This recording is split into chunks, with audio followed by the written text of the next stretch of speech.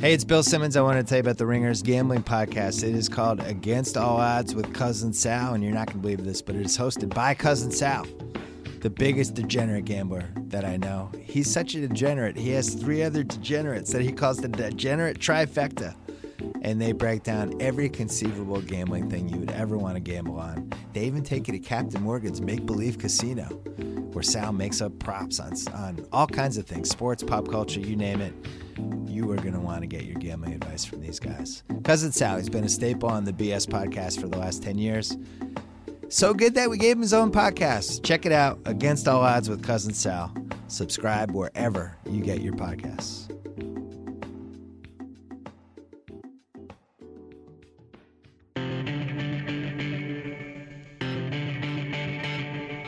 Welcome to GM Street, part of the Ringer Podcast Network. I'm Tate Frazier, and at the start of the NBA season, sitting across from me, we're not on TV today, we're not on video, we're sitting in the nice pod studio, but Mr. Mike Lombardi. Lombardi, how you doing? I am great. Can you just tell me your favorite thing, your favorite player that you're looking forward to on the Sixers this year?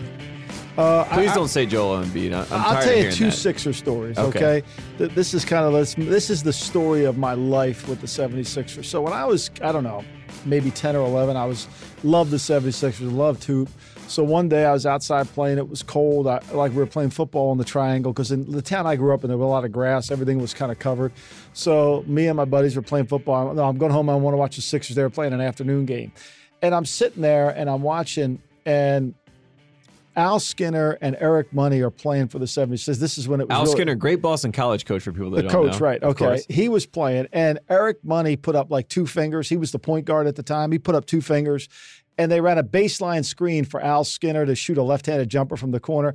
And I thought to myself, I got to be the biggest idiot in the world. I just came home from my friends to watch Al Skinner shoot a jumper. Like, I got to get off this team. But I can't get off the team. Like, at 12, I knew I needed rehab. I still need rehab.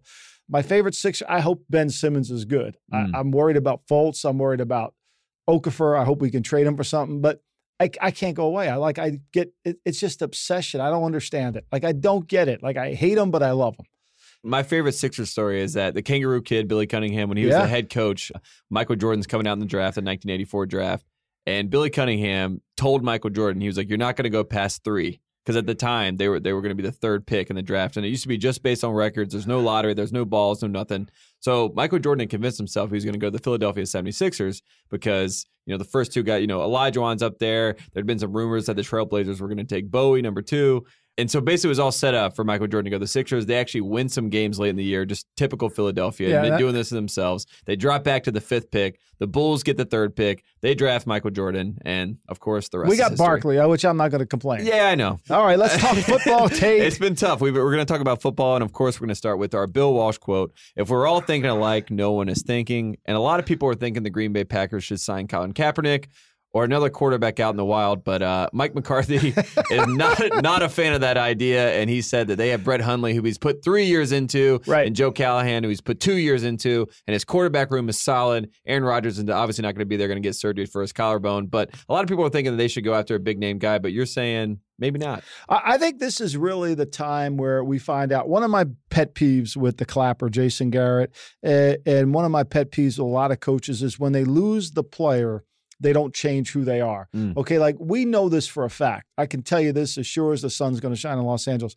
The Packers will not be very effective with Brett Hundley running the Aaron Rodgers offense. It's just not going to happen. I mean, just let's put things in perspective. I mean, they've already allowed 23 sacks. They're 30th in the league in sacks allowed. They're 24th in the league with Aaron Rodgers when the blitz attacks them. That's with Aaron Rodgers, okay?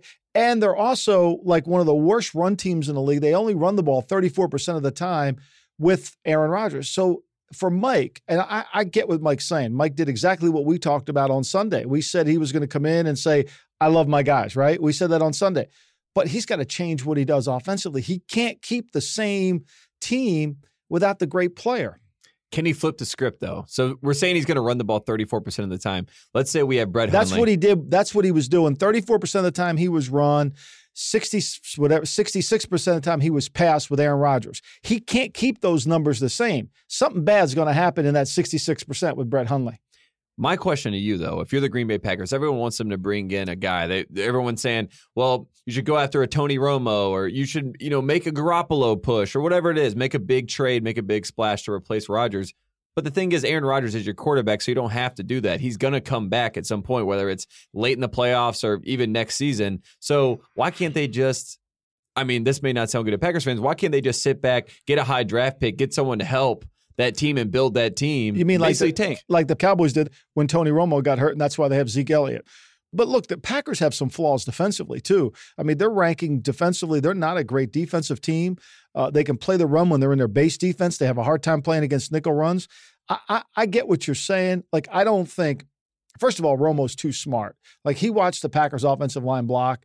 Like, he's got a bad back. Mm-hmm. If he goes back, he'll have a really bad back if he goes to Green Bay. He's not going to get slammed to the ground in Lambeau Field. That's just not going to doesn't make it. And Colin Kaepernick doesn't make any sense for him, because Colin Kaepernick doesn't fit really what they do. Colin Kaepernick, if he fit any offense, he would have fit the Kyle Shanahan fake, outside zone, stretch, boot, all that kind of stuff, throw it down the field. But for me, I think Mike has to change what he does. I think it starts with, there's a really good book. It's called Perfect Practice. It's about these 3 college professors talk about really what makes practice, so what you have to do to be really effective. It's a really good read. And one of the areas they talk about is how to set up practice so that you are doing the things that are eventually going to be, you're going to have to do, whether it's a doctor operating on a patient and have to sew, a cadaver. It's really hard with tubes and everything to suture a wound. Like, this is the problem I have with the NFL. And this is why I'm probably overly critical on coaches, because I've watched Belichick do this for so long, is Mike has to come up with a way to practice and put his team in position that's going to be completely different than what he did with Aaron Rodgers. Like, he's not going to be the same team. He's not going to be able to get bailed out by Rodgers scrambling to his left against the Cowboys and running for a first down. That's not what Brett Hundley's going to do. So to me, it now becomes on McCarthy to change the way his team plays. It's hard. Now, you're a basketball guy. This is why I love basketball so much, because basketball coaches constantly talk about how to play the game. They talk about the style of the way the game has to go. They talk about what they have to do to be effective. And this is what we miss in pro football today. We don't have that. We don't have somebody who says, like Mike McCarthy saying, well, we're going to run my offense. No, your offense is not going to work without Aaron Rodgers. You're going to have to change what you do. And this is what I'm always fascinated about seeing. And the coaches that can do that, to me, are the great coaches. And a lot of it's going to come down to tempo. And that's usually what it does come down to when it comes to a quarterback like Rodgers who can get that offense in motion. Hundley's not going to be that guy. Right. So it's going to be Owen Montgomery and Jones in that backfield to really dictate the tempo and the way that they're going to play football. And now. He may have to change what he does. He may have to put, an offensive tackle at tight end, get a bigger guy at the end of the line. He's going to have to change the way he plays to help Hundley. Hundley's not going to be able to run. We've seen this in the Houston Texans with Bill O'Brien. He has tried in all his power to make the Houston Texans into the Patriots offensively. It hasn't worked. He's even brought Brian Hoyer down there, Ryan Mount. Even ex-Patriot quarterbacks can't do what Brady does. It's the same thing with Garoppolo took over for Brady. People don't understand. They ran a lot of different things that Garoppolo does well. So what McCarthy has to do this week is take down, he's got 3 years in. This is why he doesn't want to make a change. He's got 3 years in to Hundley. He's got to put down what Hundley can really do effectively. He's got to make sure Hundley does those and build an offense around those. And hopefully in week 2, it grows further. In week 3, it gets bigger and bigger. But if he can't take that big play sheet and think he's going to be able to run it with Hundley as the same thing Rodgers did. And I will defend Brett Hundley a little bit. I think a lot of people are starting to throw him around as if he's a nobody. When the guy was at UCLA, he was a part of the Jim Mora resurgence to bring them back into relevance. So he's not just a random guy. When they invested in him and thought that he was a quality developed backup. him, and he had a good preseason. He played well in the preseason with what they do. Now, the game's moving slower. But for me, this is now going to be the Brett Hundley offense. This is what we have to do. And there's a lot at stake here, because if you're the Packers and you get Hundley to the point where he looks really good, Just a little bit like sometimes when Jacoby Brissett looks really good, you think, oh, man, the Colts could trade Brissett. Or how about Matt Flynn when he came in and threw those 5 touchdowns and they were able to trade him away? That's exactly right. So you can get a lot for him. And I think this is really where you have to be able to be smart and prudent and do what he can do well. It's the old Scotty Williams theory. Do you remember Scotty Williams? I do, yeah. Okay, this is another basketball theory of mine. All right, Scotty Williams, plays for the Bulls. He plays 20 minutes for the Bulls, right? And he looks great, right? So naturally, what do my 76ers do? We need him. We got to bring him in. Yeah. Oh, we're going to sign him. We're going to pay him as much as we could possibly pay him. But when he plays 38 minutes, he sucks. Okay? All right? He plays 20, he's good. So what the Packers have to do is avoid the Scotty Williams problem is they got to play Hundley in that condensed version of a game 20 minutes and don't expose him for what he really is. They did it with Matt Flynn. They did it with Mark Brunell when Holmgren was there. Mm-hmm. He went down to Jackson. They got a ring. That's what they need to do. Well, I'm going to call that the Festus Ezeli. That's for the modern people. What he did with the Warriors, he comes in, everyone thinks he's going to be great. He goes to the Trailblazers next year. He just falls flat on his face. Yeah, so. How many minutes did he play, though, at the Warriors? Did he play like 8 to 10? Yeah, but at most it would be 18, 19. Yeah, I mean, that's like, I read when we signed Scotty Williams, he was at 8 and 6 with 20 minutes, so we're going to get 14 and 12. No, we got 3 and 8, and we got 3 and 2 is what we got.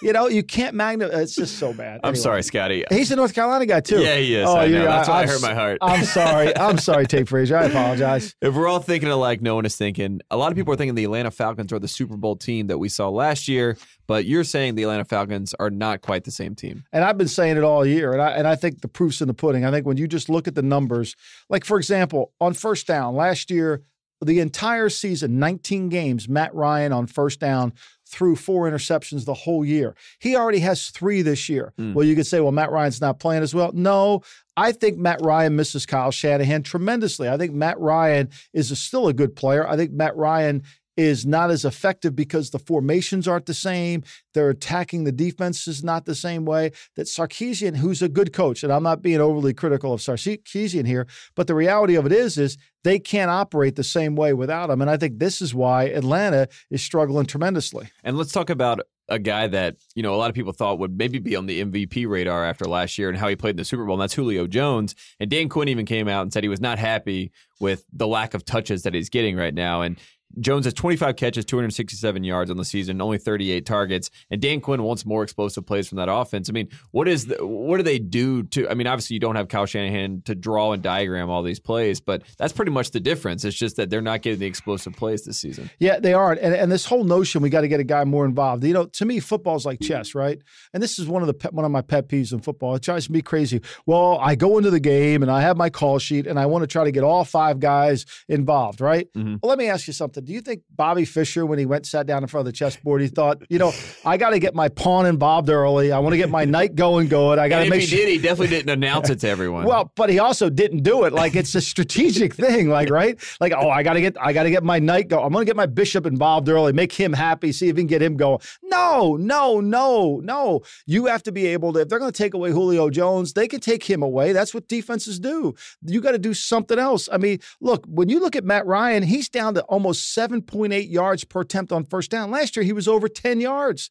Like, you have to look at the problem and strategically solve the problem. Again, it goes back to perfect practice, right? The book. Like, figure out what teams are doing to you, why they're trying to take away Julio Jones, and then come up with an answer on what you have to do. You just can't say, well, I'm going to get my knight involved because the chessboard, we got to get this knight going. If we don't get the knight going, we're in problems. When you look at that Falcons team, I mean, even starting with week 1 in that Bears game, it just didn't quite look right. And we've been sort of waiting for it to flounder down. And now we've got a loss to the Bills at home and obviously a loss to the Dolphins at home.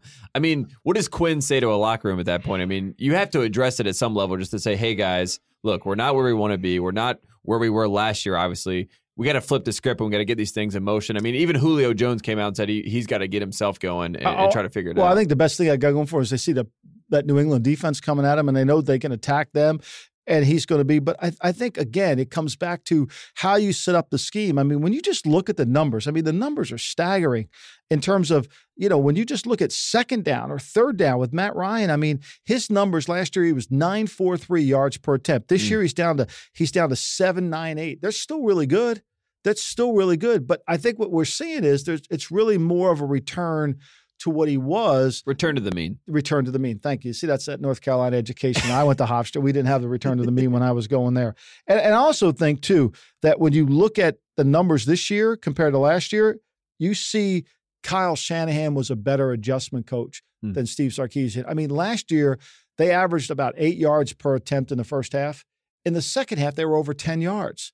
So what that's telling you, again, using the chess analogy, it's a really good adjustment. But when you're so worried about getting the pawn involved to make him happy, you're not adjusting. You're trying to make people happy. That's a bad thing. Speaking of not making people happy, not for nothing, we were insulting a few a little bit this week.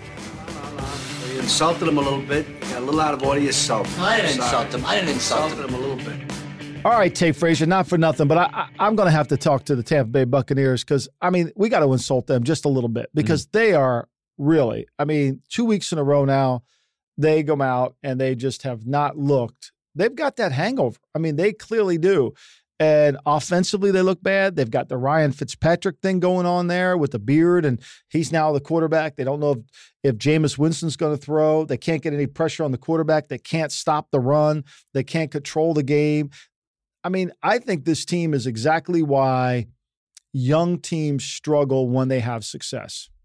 And when you have, so they obviously went all in. A lot of people watched Hard Knocks. We made fun of it being a Hard Knocks hard-on with this team because when you just look at the individual talent that's on the team, when you look at a Mike Evans, when you look at a Deshaun Jackson, when you look at a Jameis Winston, and you put all those pieces together, or Brent Grimes and Gerald McCoy, all these guys are individually talented. It just hasn't all come together. I mean, at some point, do you look at Dirk Cutter and you say, how do we get these pieces to fit right? Or is it just institutionally, just things aren't coming together this season for these guys? I think people are going to start looking at Dirk. I think Dirk's on the hot seat. I really do. I think Dirk is on the hot seat. There's a lot of trembling going on around the league that, they are, the one thing that gets you fired in the NFL is potential. And they are a potential team. I mean, everybody sees them as they have a blue chip player at quarterback. They've got all these skill players. They're really good on defense. But I think the lesson here, more than anything, is you can't just duplicate last year's team. All right, last year they were one of the best teams on third down. They got off the field on third down, their defense. So they said to themselves, well, we'll just keep doing what we were doing last year. No, people studied them.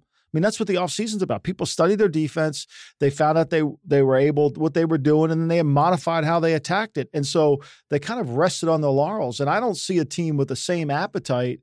First of all, when you pay for a lot of your star players, you bring in Deshaun and you pay them and you have that, there's a sense of contentment going on. And if you don't have that drive in the locker room, if you don't have people pushing them, this is where I think sometimes having a defensive head coach really makes you a better team, because offensive coaches tend to be a little bit more, I don't want to say passive, but a little bit more, we're going to get it worked out. Where defensive coaches, in my experience, are always like, this is going to, we just got to keep hammering them. And I think they've lost their edge in terms of mental toughness. I really do. I think this is a really a problem for them this week.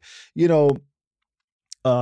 go up to Buffalo. I think this will be Buffalo's a really good team off a bye. Ryan Fitzpatrick revenge game up in Buffalo. He goes up there. Yeah, I bet you all the Buffalo players are hoping he plays. He is playing. I think it's pretty much. Well, they said Winston wasn't going to start throwing until later in the week. Yeah. But look, if he plays, he's one hit away from getting out of the game. And then they won't have a quarterback. And then so if Fitzpatrick gets hurt, Ryan Griffin, their third string quarterback, is hurt. Well, they're going to carry three in the game. If Winston doesn't play, see, that's another problem is if you don't think Winston can make it through the game, if you think he's iffy, you shouldn't play him. Mm-hmm. You should deactivate him and just go with two healthy quarterbacks, because now you're carrying, because you're going to have to, if you go with Winston, you're going to have to carry three anyway. So it's either the question isn't can he play? The question is, can he play well? And can he function? That's that false duality. It isn't can he play or not. It's can he play and make it through the seat game. I think this is a tough spot. I just think, to me, it's hard to turn it on. It's like when the substitute teacher takes over a classroom. If she starts off the class kind of lax, she can never get it back, or he can never get it back, right? Yeah, people just start talking louder and louder. Exactly. It's the same thing with coaches. If you don't absolutely come in there and dictate and demand and be like, Dirk Cotter should have been the biggest asshole known to mankind starting the season. Mm-hmm. Because the team thinks he was on camera and he was trying to make sure he looked good. And he was trying, and everybody happy. You know what happens when everybody's happy? Yep. No one's happy. Yep. And he works for a company. The Glazers have fired Greg Schiano after 2 years. They fired John Gruden, who took them to a Super Bowl.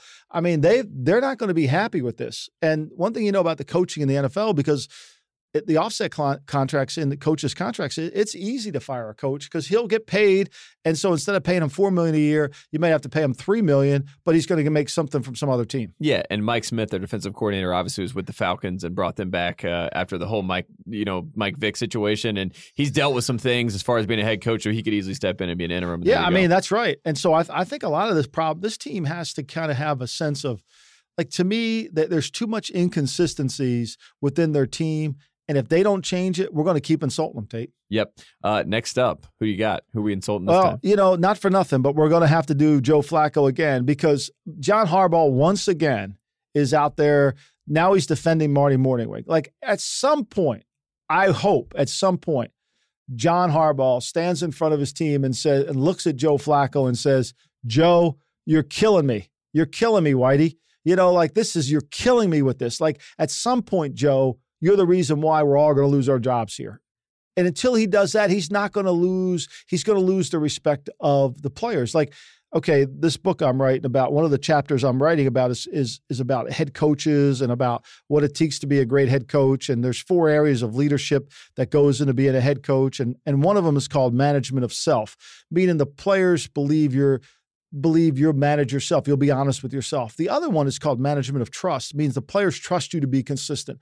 They don't really care if you're an asshole, as long as you're an asshole all the time. Like, what was that? That's who you are. Yeah. That's who you are. Like, what did Everson Griffin say about, he said it about Mike Zimmer. It takes a while to get to know him, but he is a likable guy once you get to know him. That's his way of saying he's an asshole, but he's our asshole. He's a consistent asshole, yeah. Right? Okay, well, that's the problem in Baltimore. John's making excuses for everybody. He's fired all these coordinators, and at some point, John's got to stand in front of the team and say, Joe Flacco, it ain't good enough. Mm-hmm. Like, it ain't good enough. Yeah. Or else he loses credibility with his team. 4.4 yards per attempt in that loss to the Bears in overtime this weekend. Well, first of all, Tate Frazier. 2 picks.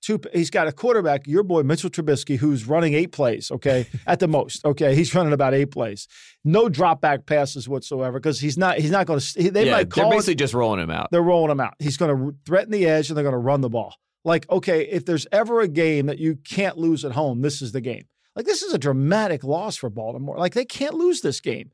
And this was a team, the Ravens, that we talked to at the beginning of the season. I think it may have even been when we did the GM Street Pod with Bill and them, how great the Ravens are at home. Right. They dominated home usually. Right. But they usually do. Now they've lost 2. The Super Bowl, they've just been, I think they're like 20-14 or something like that. They haven't played well since the Super Bowl. Flacco's played absolutely. I mean, nobody realized. I said this to somebody. Do you realize Flacco's thrown 15 interceptions on first down in the last? Like, do you realize how bad he is on first down? Like, the first play of the Oakland game, he throws a deep pass, they catch it, everything's great. Like, this is one of the worst teams in the league and throws down the field. And yet they pay Mike Wallace a huge amount of money. They draft Brett Perryman in the first round. God knows we don't have to call John Walsh to find out where he is in America's Most Wanted.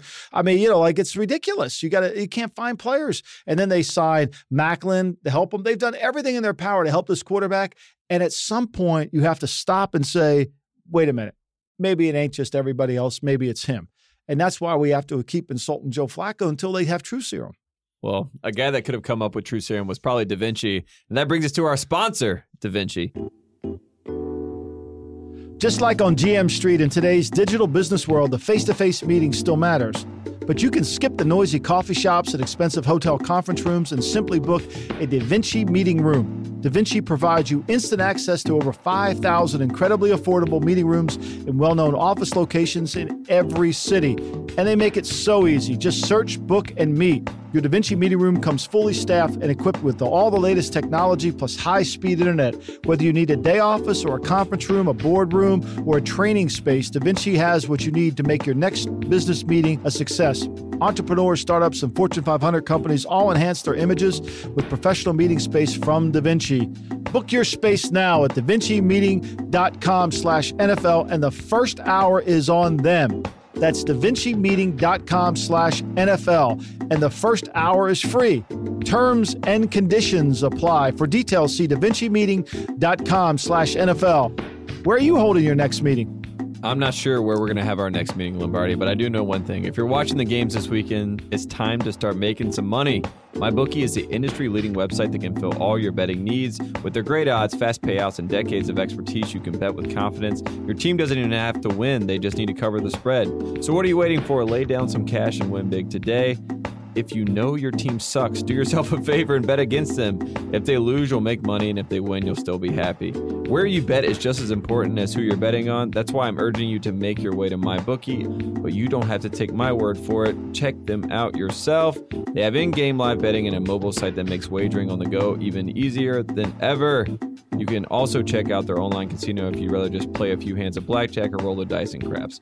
Join now and MyBookie will match your deposit up to 100% bonus. Use promo code RINGERNFL to activate the offer. Visit mybookie.ag today. You play, you win, you get paid. Right now, these guys, they play, they win, they don't get paid. Let's talk about some of the college guys.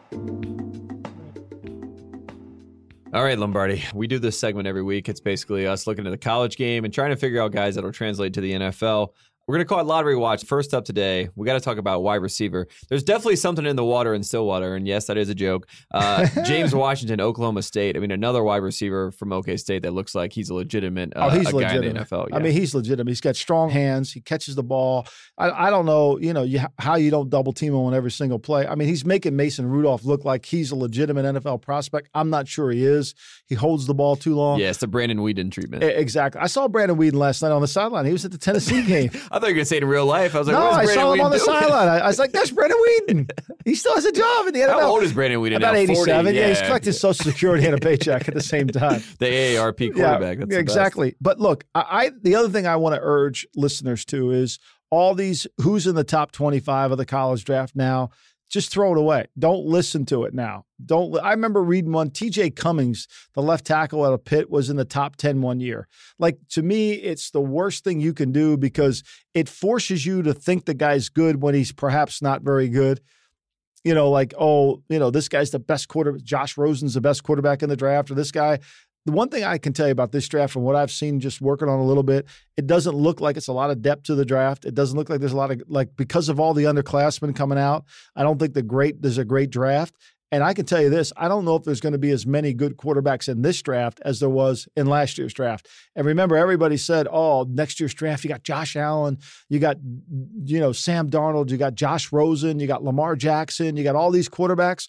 Most of them are probably going to stay in because they're not having great seasons. Rosen will come out for sure, but I would temper it. But my man, James Washington, you can just, as Belichick would often say, just put him on the pro board, okay? Mm-hmm. Just put him on the pro board. The only guy in the draft that I really would want if I was a team is Derwin James from Florida State.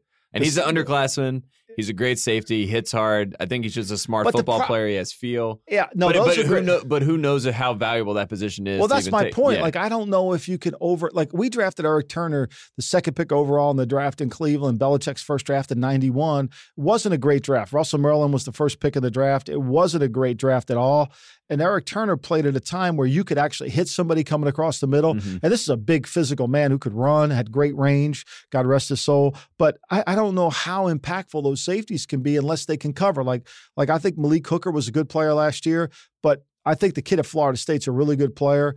It's going to be interesting to see how those safety positions translate because they don't play it. You can't play them. If they hit anybody coming across the middle, it's bad.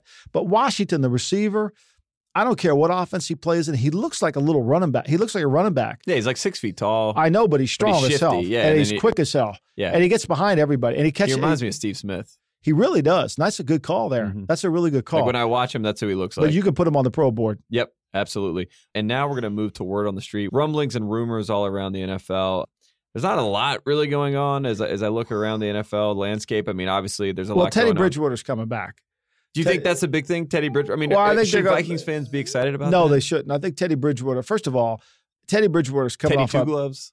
Teddy's coming off of a tough injury. It was if they were in the dome, and I will say this forever, if they were playing in that dome, if it wasn't getting fixed that season and he wasn't outside in the frozen tundra, I don't think that injury is near as. I mean, it's It was bad. It was terrible. Yeah, it was horrible. terrible to watch. I just think you have to be really careful with this because mentally, it's one thing for the doctor to clear him. It's another thing to mentally to feel good. And then, Sam Bradford's injury and Jay Glazer's reported this and Glazer's really wired in Minnesota, so he would know. They're saying that the Bradford injury is much more severe than what we're being led on to believe, which I find fascinating because if it was bad, you think he would go back to Dr. Andrews because he's the only one who can operate on anybody. You know that, don't you? He's the only Dr. James Andrews. He's the only surgeon in the world. He's the only one in the world who can operate. I love that. Got to go see Dr. Andrews. Meanwhile, you never see Dr. Andrews. He's never there. He's on call somewhere else. I will say this about the whole Bradford not putting it out there. Sometimes it can be psychological advantage to your team and also to other teams to think that there's some ghost of some greater thing coming back, some great player. Like even if Rodgers, we knew his collarbone was broken. It goes back to the old school. I'm not releasing my injury report to you. If you think he could come back in week 12, maybe your team plays with some sort of extra accelerated, right. Because they think that they're going to have this big moment where our guy comes back. So that could be a thing with Bradford. But at the end of the day, it's still Sam Bradford. I mean, he can't. Case Keenum's doing a good enough job at this point. Case Keenum's playing really good. So for me, Teddy Bridgewater coming back, I don't know if that's really feasible with the speed of the game. I think you integrate him into the offense, you let him throw, but he's going to have a mental hurdle that he's going to have to overcome that's going to take some time. Plus, remember, when Bridgewater he wasn't throwing the ball down the field. I mean, Bridgewater was checking it down. The average per attempt was really low. The other news, I think, is the fascinating thing is the Raiders signing Navarro Bowman. Mm-hmm. Like, to me, like that's a desperation move by them because Bowman isn't the same player he ever was. And what the last thing the Raiders need is a slow linebacker. Like, that's the last thing they need. They need and then the other thing that they don't need is somebody who doesn't know what they're doing. Okay? Now, Bruce Irvin's doing enough of that for anyone. Right, they have enough guys that don't know what they're doing, right? It's like the Indianapolis Colts. They got enough guys that have no idea. Did you see that last night? Did you watch the game? Yeah, of course. Like, it drove me crazy. Like, what's Pagano doing calling timeout on a challenge that he was never going to win in a million years? Do you think that was one of those things where you're just trying to pander to the fans at some point? Well, you think Bobby Fischer panders to the fans at a chess match? Oh, move your pawn to queen 3, okay? No, of course not. You're focused in the game, right? Like, this is what happens. Oh, no, you got like if I throw this flag here, again, false duality, it's not A or B. If I throw this flag here, I lose the opportunity to get the ball back because with 3 timeouts, I get the ball back. Exactly. Guaranteed to get the ball back. I'm going to guarantee, if I stop him, I'm guaranteed to get the ball back. And you're right there. It's on your sideline. And you're solid. And Brissett would have argued for himself, I feel like. I mean, he got right back up and knew he would have. He was way short. I mean, in Canada, maybe you make the challenge because the Canadian field's a little wider, but in the NFL, like, no. But anyway, but Bowman, like, that, I don't know how we got off that subject, but the Colts blow me away. I mean, the Colts have to be, like, at some point, the defense coordinator has to say, look, we have to just play 2 coverages because we can't learn all the adjustments. They give up free access touchdowns. Like I tweeted out, this is the Titans are just a field goal kick at offense. Yeah, they are. Unless you blow a coverage, unless you blow a coverage like they did, and then all of a sudden people are like, well, they're not anymore. Yeah, well, that's because Monachino's blowing coverages left. It's like his job. They've given up more plays over 20 yards than any team in the league. So my point is you can't, like the Raiders don't need another guy that doesn't know what to do. They got enough of those guys. Stop trying to mask your problems with more problems. Yeah, they're really lucky that Al wasn't there. Because, like, Al would have, there's no way Al would have signed Navarro Bowman. There's not in the middle of the season. Do you know why? I do know why. He's not fast enough. A, he's not fast enough. But B, and I'll tell you this, Al story the other day is, like, he would repeatedly tell me all the time, you got to treat those guys like high school coaches. And I would say, what do you mean by that, Mr. Davis? He said, you got to make them think they can't get somebody else to replace the players they have. Good point, right? Because if you're a coach, and and you're a high school coach, when you go out to practice, right? That's all we have. This is your team. This is our team. We got to make this team. Unless someone transfers over in midseason, like Ronnie Sunshine Baker and Remember the Titans, that's all you got. So you're going to figure out a solution. Again, it goes back to this whole pretense of practice perfect, right? We're going to figure out a solution to how to make this team better, right? But when you allow the coaches to be general managers, don't let them be GMs, right? And they want to sign Navarro Bowman because it'll make them better. It's not going to make you any better. It's not going to he's not going to know what to do for at least 5 weeks. And we got 9 other guys that don't know what to do. So, like, what's he going to do? It's like, if you treat them like high school coaches and make them work, find a solution within the problem, you got a better chance. Yeah, that's well, it's nice for NaVorro Bowman. He doesn't have to go very far. He made $3 million. Yeah. Plus, here's the beautiful thing about NaVorro Bowman. I mean, it's brilliant. He took his termination pay from the 49ers, okay? So he took that chunk of money, all the money that they owed him, right? And the Raiders gave him $3 million. Like, he's doing well. The people, when I went back to the Raiders, all I could think about was how lucky those people are. They walk around the building. It's so great. Everything's wonderful. If the man were back, they paid they paid nothing to be where they are. Like, we all have skins, like all of us that have been fired from there and been gone. I mean, I'm not jealous of those people that are winning there, but they have no idea what some of the people that went through to basically give them what they have. I think Tom Cable would probably be a little pissed off if you asked him about it. He should be. He should be. Tom Cable's a good coach. He should be. Great coach. Yeah, great 8-8 season. I remember that. I mean, it worked out. They really did. But like, look, the other thing is, when I was in Cleveland, we had Joe Morris. Do you remember who Joe Morris was? No. He was a running back out of Syracuse. It was drafted in the... Oh, congrats to Syracuse, we should say. Great win over Clemson. Yeah, great win over Clemson. I mean, I never saw that one coming. Yeah, that was fun. I don't know if Cousin Sal saw that one coming, but I never saw that. Mac Brown saw a lot of 5-stars. Did you see that? Did you listen to my man the other night? He wasn't doing great. He wasn't having fun. Oh, Mac was struggling to find his 5-stars out there. He was struggling. He was struggling to tell me what was happening on the field too. Like, well, Jim. Yeah, he just. Oh man, fun. When they put Mac in a booth, I mean, they're not doing Mac any favors putting him in a booth. Anyway, long story short, so Joe Morris was the second. Butch Wolfolk was the first pick in the draft for the Giants. They needed a running back, so the Giants typically would always draft double the position, because here's what happens. When you need a position, you grade higher for the position you need. Okay. So, and then when it comes time in the second round after you drafted a running back, our highest rated guy on the board's a running back. We better take him. No, he's really not the highest rated guy on the board. You just overgraded the position. Nonetheless, the Giants drafted Morris in the second round. He ended up being better than the first round back. He played really well. We signed him in Cleveland at the end of his career. He looked brilliant in August. I mean, he looked like, I remember saying to Belichick, man, this guy's really going to help us this year. By November, we were going to have to wheel him out to practice. He had nothing left in him. So the lesson learned there is, if you sign a veteran, like, he might look good in August, but he's going to look like crap in November and December. You better be prepared for that, especially one that's declining rapidly. Bowman doesn't look good now in October. What do you think he's going to look like in December when they really need him? Probably not great. Not good. Probably not good. All right. This has been another edition of GM Street on the Ringer podcast. I'm done ranting, Network. Tate Frazier. It's been a lot of fun. I mean, I've enjoyed this whole day of ranting. I was going to say the only guy I could think of that seems to get better with age, James Harrison.